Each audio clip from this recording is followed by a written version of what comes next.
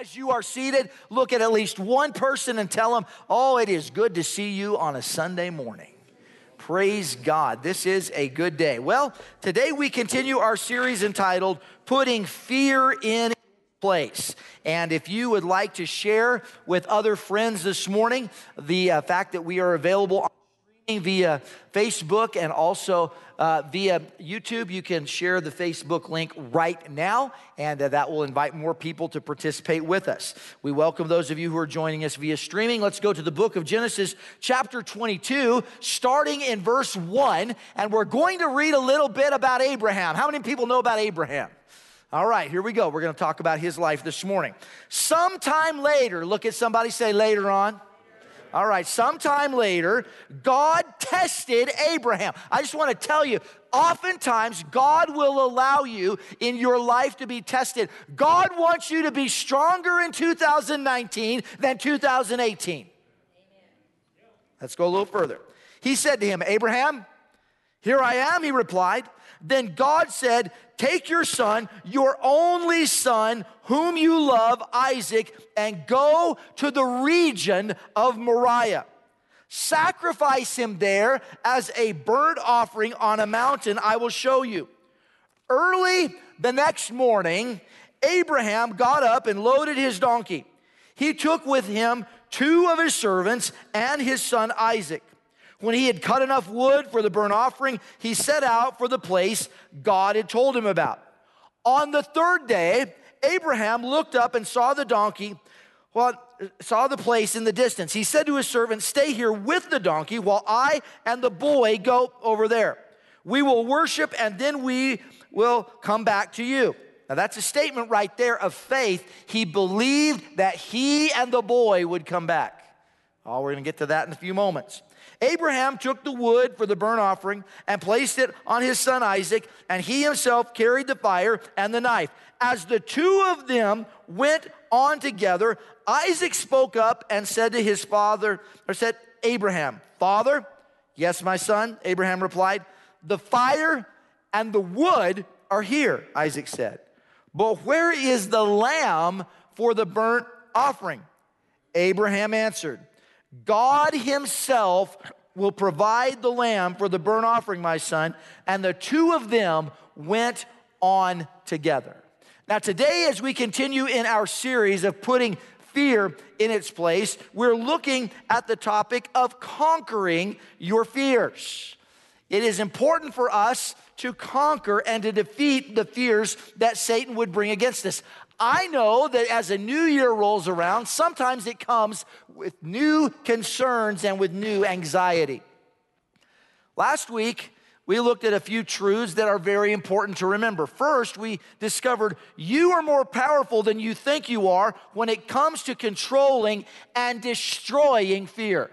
How do we know that? Because what Jesus said, let not your heart be troubled, neither let it be afraid. If Jesus told you that you can control your fear, let me say this Sunday morning, you can control your fear. It's possible. The second thing that we focused our attention on last week was this truth. We discovered in our lives that you must choose to stop fear. It is a choice. Often we don't believe that. We just say, I just feel afraid. I can't do anything about it. It's true that the emotion of fear may come on you and you can't choose that, but you can choose whether or not you're going to live in fear. And finally, last week, we looked at this truth. We said we need to use God's blueprint to be strong and courageous in the face of fear. And we talked quite a bit about the life of Joshua. And what did God say to Joshua time after time? He said, be strong and courageous. Be strong and very courageous. Be strong and courageous. I want to tell you this Sunday morning, God is speaking to us, be strong and courageous. Come on, how many of you would say that's a word for me today? I need to be strong and courageous. I have some health concerns. I have some financial concerns. I have some relationship concerns. I have some internal struggles that I'm battling with. I have to be strong. I have to be courageous. God will never tell you to do anything that you cannot do. He will empower you and strengthen you. And yet, I want to let you in on a secret. You may have to grow a little bit stronger so that you can accomplish this, but God will help you grow. He will help you mature. He will help you become the person that He has designed for you to be. Now, I want you to ask yourself something this morning. Why do you fear something? Whatever it is. Whether you have a fear of heights or fear of spiders, fear of snakes, or maybe something that's a little less tangible as that. Maybe you have a fear of poverty or of loneliness, or you're afraid of sickness. Maybe there's been a sickness that has plagued your family, or a fear of desperation, of loss, or a loss of a relationship. These are the things that we fear. We try to avoid them. None of us wants something bad to happen in our life. Isn't that right? Do you go to great lengths to make sure that bad things don't happen to you? How many of you buckle your seatbelt every time you get into the car? I think not. I'm not going to get hurt today. All right. You prepare yourself. You do the things that you can to stay safe. Anybody lock their doors at night? Well, I hope everybody's raising their hand, because somebody might be looking around and saying, oh, they don't lock their doors. No, come on.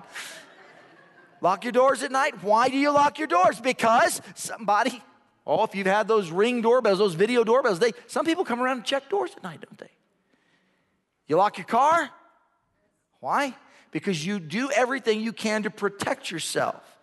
But it's usually the fear of the big thing that we dread, that we do our best to avoid. Now, I want you to think with me about the life of Abraham for a few moments.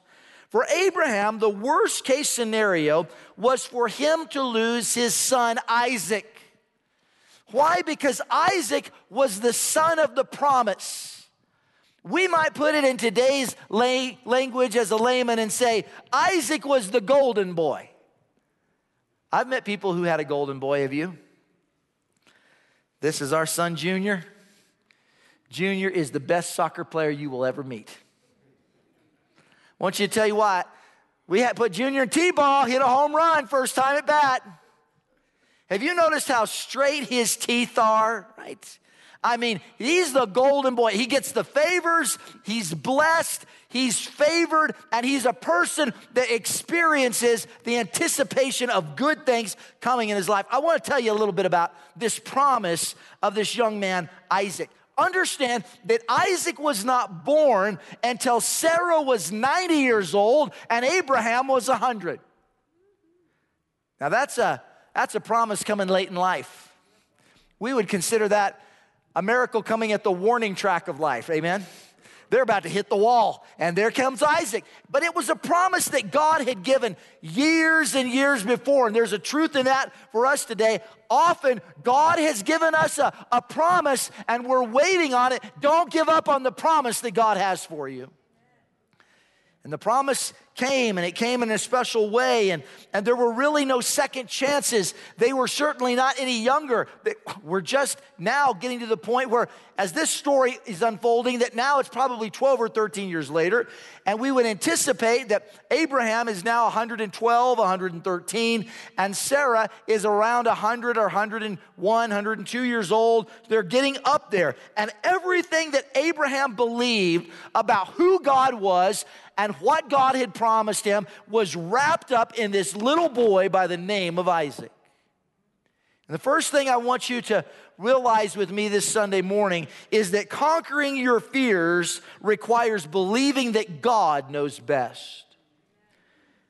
This had to be a big fear for Abraham as God begins to speak to him in regard to losing Isaac, because his whole existence was wrapped up in this young man. What does it tell us about him? Go back to the book of Genesis, 15th chapter, and let's begin reading at verse number 3. And it says, "And Abram said, 'You have given me no children, so a servant in my household will be my heir.' Then the word of the Lord came to him." Friends, I want to tell you, often God has spoken and is speaking into our lives. Listen to the voice of God. What does God speak to him? "This man will not be your heir, but a son who is your own flesh and blood will be your heir." Here's the promise. He took him outside and said, look up at the sky and count the stars. Anybody in this room tried to count the stars before? Oh yeah, I've tried to do it. I've read this passage. I'm gonna try to do that.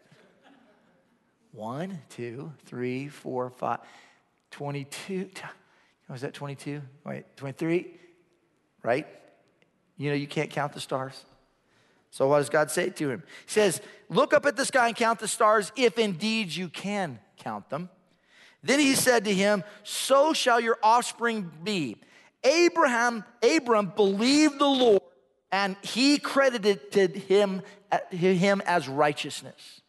So you see in this passage, 7 chapters earlier, that Abram receives a promise from God that says to him, you are going to have a son. This is what I'm going to do. Everything about his life was wrapped up in this belief that God was going to give him this promised child. I believe that he probably shared the promise. He told other people about what God had said. He probably told Sarah for sure, we're going to have a child. God told me.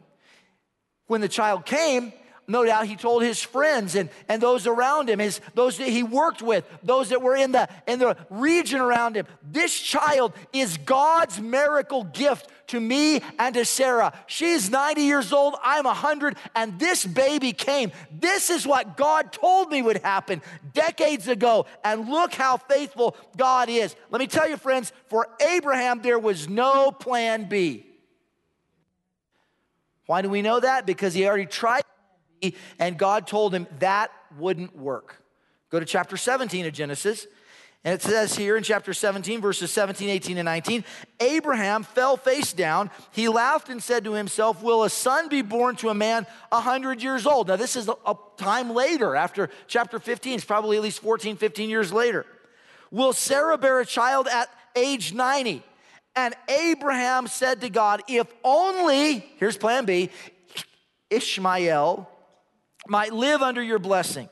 Then God said, yes, but your wife Sarah will bear you a son, and you will call him Isaac. I will establish my covenant with him as an everlasting covenant for his descendants after him. That's an important passage, friends, because God says to Abraham, Abraham, there's no plan B here.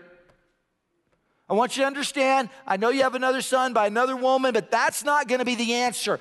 I'm going to fulfill what I've told you, and I'm going to do it through your son, Isaac. You see, the promise of God was now in conflict with the circumstances of today. Anybody find that that is a real struggle in life? God's given you a promise, but the circumstances of the day don't match up with the promise. And you're saying, God, I can't reconcile my circumstances with the promise of God. Many of you remember back in years gone by when we were more active in the realm of space exploration. Now, they tell us, I've been reading, that we're getting closer to beginning space exploration in a bigger way again. And they even talk about possibly trying to do something on Mars, and I think that would be exciting, maybe in our lifetime. But nonetheless, there was a day when we were regularly flying to the moon. Many in this room don't remember that because you are too young to remember that. I'm thankful that I can kind of say, I don't remember that either. Ha ha ha. It was kind of too far back for me either. But I've watched the things and read about them. And anybody seen the movie Apollo 13? Wow. I'm going to ask the question again. How many of you have seen the movie Apollo 13? Shoot up your hands, make me feel better. Okay, there we go. It's the story of what, now it's not just a story, it's a reenactment of what happened with one of the spacecrafts that was destined to go to the moon. And as it launched on April 11th, 1970 from the Kennedy Space Center, it was supposed to have a lunar landing, but it was aborted because an oxygen tank exploded 2 days after the launch, and it crippled the service module upon which the command module was dependent. And they caused all sorts of problems in this circumstance. They lost heat in the cabin. Storage of potable water was against them. They had a critical need to make makeshift repairs to the carbon dioxide removal system. and they almost were afraid they could not bring the crew back. But they did something that was extraordinary. They utilized the gravitational pull of the moon to bring the craft around and to slingshot it back to Earth. And if the math was wrong, if they did it incorrectly, if there was a problem, here we go, there was no plan B. There was one chance, and if the chance was lost, the astronauts were lost. And praise God, by His grace, the astronauts were recovered. But you know, I want you to realize today that God is not a God of plan B. God is faithful to His word.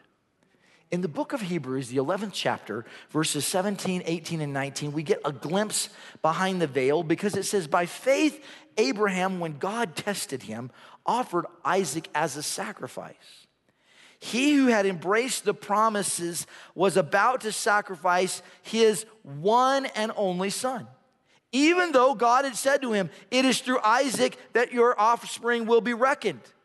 Abraham reasoned that God could even raise the dead, and so in a manner of speaking, he did receive Isaac back from the dead. And this is an amazing truth that helps us put fear down and to destroy and conquer it, because we can see that we need to believe that God can do anything.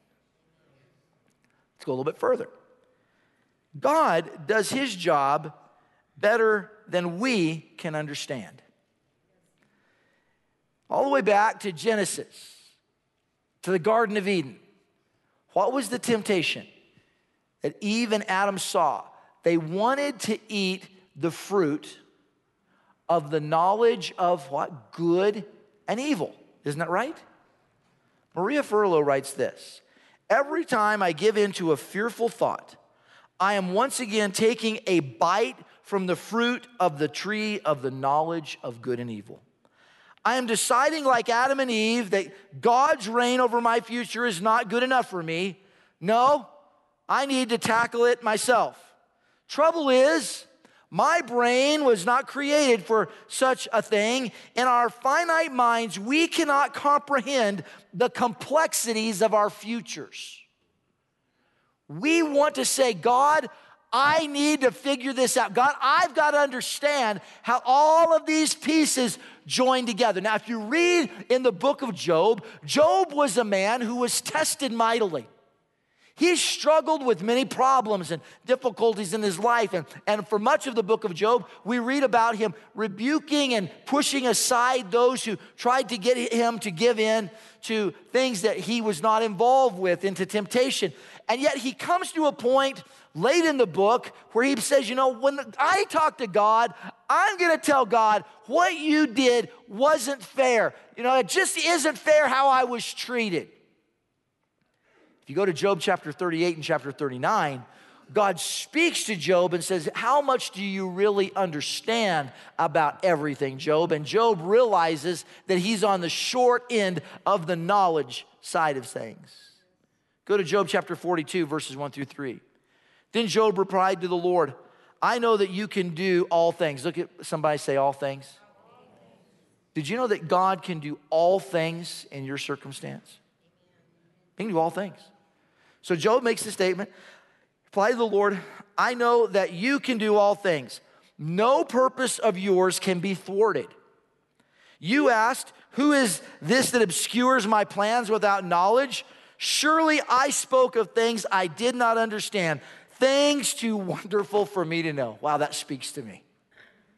There's so many times in my life, friends, when I get frustrated with God, frustrated with the circumstances of life that don't seem fair to me. And this is a great verse to remember because it says, surely I spoke of things I did not understand, things too wonderful for me to know. I have been a recipient over time by serving God to see that God has worked miracles that I never thought He could work in my life. In this room today, how many people could raise their hand and say, Pastor, God's done some miracles for me that I never thought He could do for me? He got me out of some binds, out of some problems, worked some circumstances for the good in my life. I never knew that it could happen. So how did Abraham remind himself that God was bigger and could do this impossible task, and that God had created the opportunity of victory even though fear was at the door? Let's look at three things quickly. First of all, Abraham identified his fear and he verbalized confidence in God. And I want to say to you this Sunday morning, it does us good to verbalize that God can do it. Amen. When was the last time that you said, even though I don't see how my financial problem is going to work out, I know God is faithful to me, that he will work it out for good. Look at what happens in Genesis 22, verses 7 and 8. Follow along carefully. Isaac spoke up and said to his father, Abraham, Father, yes, my son, Abraham replied.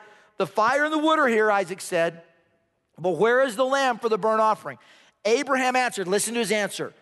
God himself will provide the lamb for the burnt offering, my son. And the two of them went on together. What did he do? He spoke words of confidence that God would get them out of this jam. He said, I believe, Isaac, that God's going to provide the sacrifice. Now, I have to believe that the reason that Isaac was asking the question is because he's looking around and said, we've got the wood, right? You got the fire. Where's the sacrifice, Dad? It's not me, is it? Right? How's this going to work out? What did his father do? He verbalized, he said, God has this situation under control. Friends, I want to tell you this Sunday morning, not only is it good for you and me to verbalize those things, but it's good for those around us to understand that God has things under control and that we believe that he's big enough. Secondly, reaffirm the truths that you know to be real. God's word is full of truths that we know are real. Amen? We need to reaffirm those truths. Know the things that God has spoken to you. We get a glimpse of this with Abraham as God stops the sacrifice and provides for him the ram that's in the thicket. We know that he takes the knife back. He already has Isaac bound up and he's about to slay him, and that the angel of God speaks to him and says, don't hurt the child.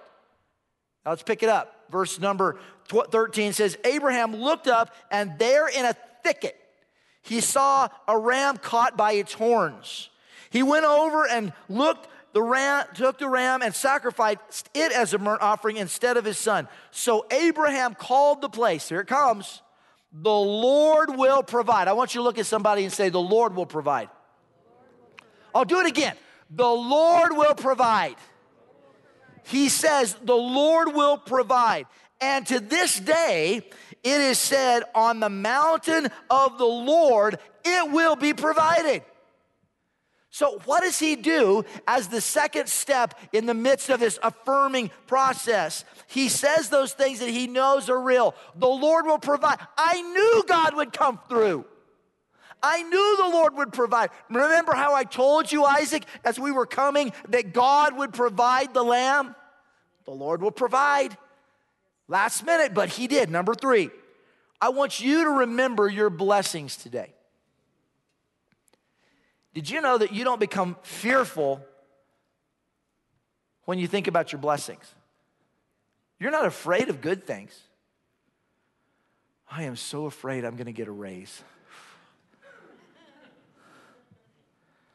I am terrified that my tax return could be larger than last year.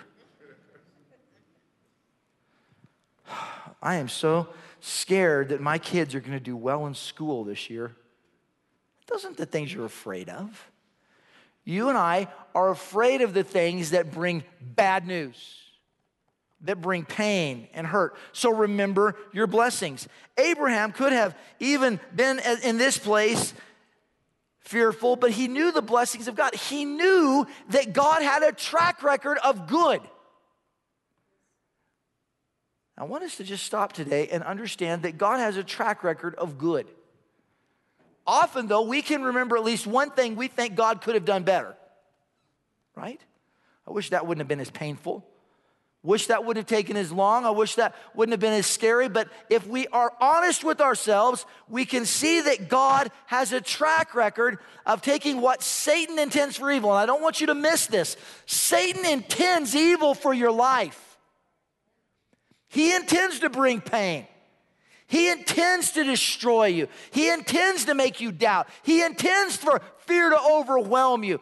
But God always makes a way of escape that you can bear up under it. And God always has a way of changing the situation around, turning it around for good.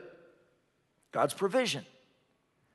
Kind of reminds me of something. I read the story about a man who was walking his dog and he looked very disgusted. And his neighbor was coming down the sidewalk and he said, hey, would you like to buy my dog? He said, I don't need a dog. He said, I'll sell him to you for $5. The guy said, I don't need a dog. Why would I want to buy your dog? He says it's because he's a talking dog. The guy said, come, give me a break. It's not a talking dog. You're just trying to fake me out. I'm not going to do that. And all of a sudden, to the man's surprise, suddenly, what do you think happened? Except the dog said to him, hey, sir, please buy me. This man is cruel. He never feeds me. He never bathes me. He hardly ever will take me for a walk. I used to be one of the richest trick dogs in America. I performed before kings. I used to be in the army. I was awarded and decorated 10 different times. And the guy looked at him, eyes big. He says, he does talk. He said, I told you he'd talk. He said, well, why would you want to sell him? And for only $5. And the guy said, because I'm sick and tired of his lies. Now, sometimes, friends, I want to remind you of something. You need to get sick and tired of the devil's lies. Can I say today, fear is a liar. Fear is a liar. Fear lies to you that you can't make it, that it's too hard, that you'll never make it to the other side. Fear says to you that your situation will never change. Now, we know, anybody ever been told that in your spirit, your situation is never going to change? Let's just use what we already know. Is there anybody in this room who can say honestly that your situation has never changed? No, situations change, don't they? Right? If you're 70 years old and you're still in high school, let me say, your situation never changed, but for most people, situations change, don't they? They change, they move, they migrate. Certain circumstances happen. And that leads us to the last thing that I want you to look at with me this morning, which is this truth. Fear must be made captive. It has to be brought into captivity. 2 Corinthians chapter 10, verses 3 through 6 declares, for though we walk in the flesh, anybody walking in the flesh today? If you don't raise your hand, that means you're dead. Anybody walking in the flesh today? Praise the Lord. For though we walk in the flesh, we do not war according to the flesh. For the weapons, praise God, of our warfare are not carnal, but mighty in God for the pulling down of strongholds, casting down arguments and every high thing that exalts itself against the knowledge of God, bringing every thought into captivity. Where does your fear start? In your mind. Bring every thought into captivity to the obedience of Christ, and being ready to punish all disobedience when your obedience is fulfilled. Fear begins and ends in your thoughts. How do you bring it into captivity? You have to think differently. You have to believe that God is who he says he is, and that he can do what he said he can do. And not only that he can, but that he will do it. He will perform it. Job, we referenced him earlier. When his problems began, in Job 121, he makes a great declaration. He says, naked I came from my mother's womb, and naked I will depart. The Lord gave, and the Lord has taken away. May the name of the Lord be praised. There's not one of us who came into this world with anything. And I've done a lot of funerals, but I've never yet seen a U-Haul following a hearse. Right? Why? Because people don't take it with them. They don't take it with them. Instead, it's left behind and other people fight over it, don't they? Right? They battle over it. Try to figure out who can get more of it. God is the one who's your supply. Everything you have is because of God's favor. Say it again. Everything you have is because of God's favor in your life. Many of us look around today and we say, well, I don't feel very favored. Praise God that you were born in the United States of America. That's favor. Praise God that you were able to open up your eyes this Sunday morning. Praise God that probably in almost every case in this room, you have a home to go home to today. Likely that you have a vehicle to drive you there. For most folks, there's going to be some lunch in your tummies here in a few moments. What are those things? That's favor. It's the goodness of God. Often we overlook those little things, forgetting that those are actually blessings that come from God. Psalm 37, verse 25 declares, I was young and now I'm old, yet I've never seen the righteous forsaken or their children begging bread. That is good for you to remember. God will supply all of your needs according to his riches and glory in Christ Jesus. Now, that's not to say that fear is never realized. Can I say today cancer does come? Divorce is a real part of life. Marital infidelity breaks hearts and leaves ruin. Jobs are lost. But in the midst of that, God is still in control. God is still in control. It's in Psalm 23 where the psalmist writes, yea, though I walk through the valley of the shadow of death, I will fear no evil. Even when it gets dark and things get bad, I will fear no evil, for thou art with me. The writer of Hebrews gives us a peek behind the veil as the musicians prepare to come in Hebrews 11:19, where it says, Abraham reasoned that God could even raise the dead, and so in a manner of speaking, he did receive Isaac back from the dead. How did he receive him back from the dead? Because Abraham had to say, God, even though I don't understand this, even though I'm tying up my only son, the son of promise, the golden boy, the one that you said that my seed would be reckoned through, that I would be blessed through, even though I'm laying him on the altar, even though I'm taking the sheath from the knife from the sheath, that I'm preparing to strike him and kill him. God, even though I do all these things, I believe that you can still turn this around. And even if he dies, God, you could raise him from the dead. And what happened? When God knew, he said, Abraham, that's not necessary. He made a way of escape. And for you this Sunday morning, the promise of Scripture, not my promise, but God's promise, is in the darkest hour, God will make that way of escape. You can slay your fear, even your biggest fear, even your darkest fear. It starts in believing that God knows best. God knows better. He even knows that problems are good for us. Did you note that it said that God tested Abraham? Now, he didn't tempt him, but he tested him. God will test you. God will test me. Because God wants us to grow up, to be stronger, to become more mature, to see things with his perspective. God does his job well. He fixes things so that when we've graduated from that, we can look back and we have a new joy, a new provision, a new supply. Fear has to be made captive, and it can be. And I want to end with this verse. Jesus speaking, John chapter 14, verse 27, says, peace I leave with you. My peace, Jesus said, I give to you, I give you.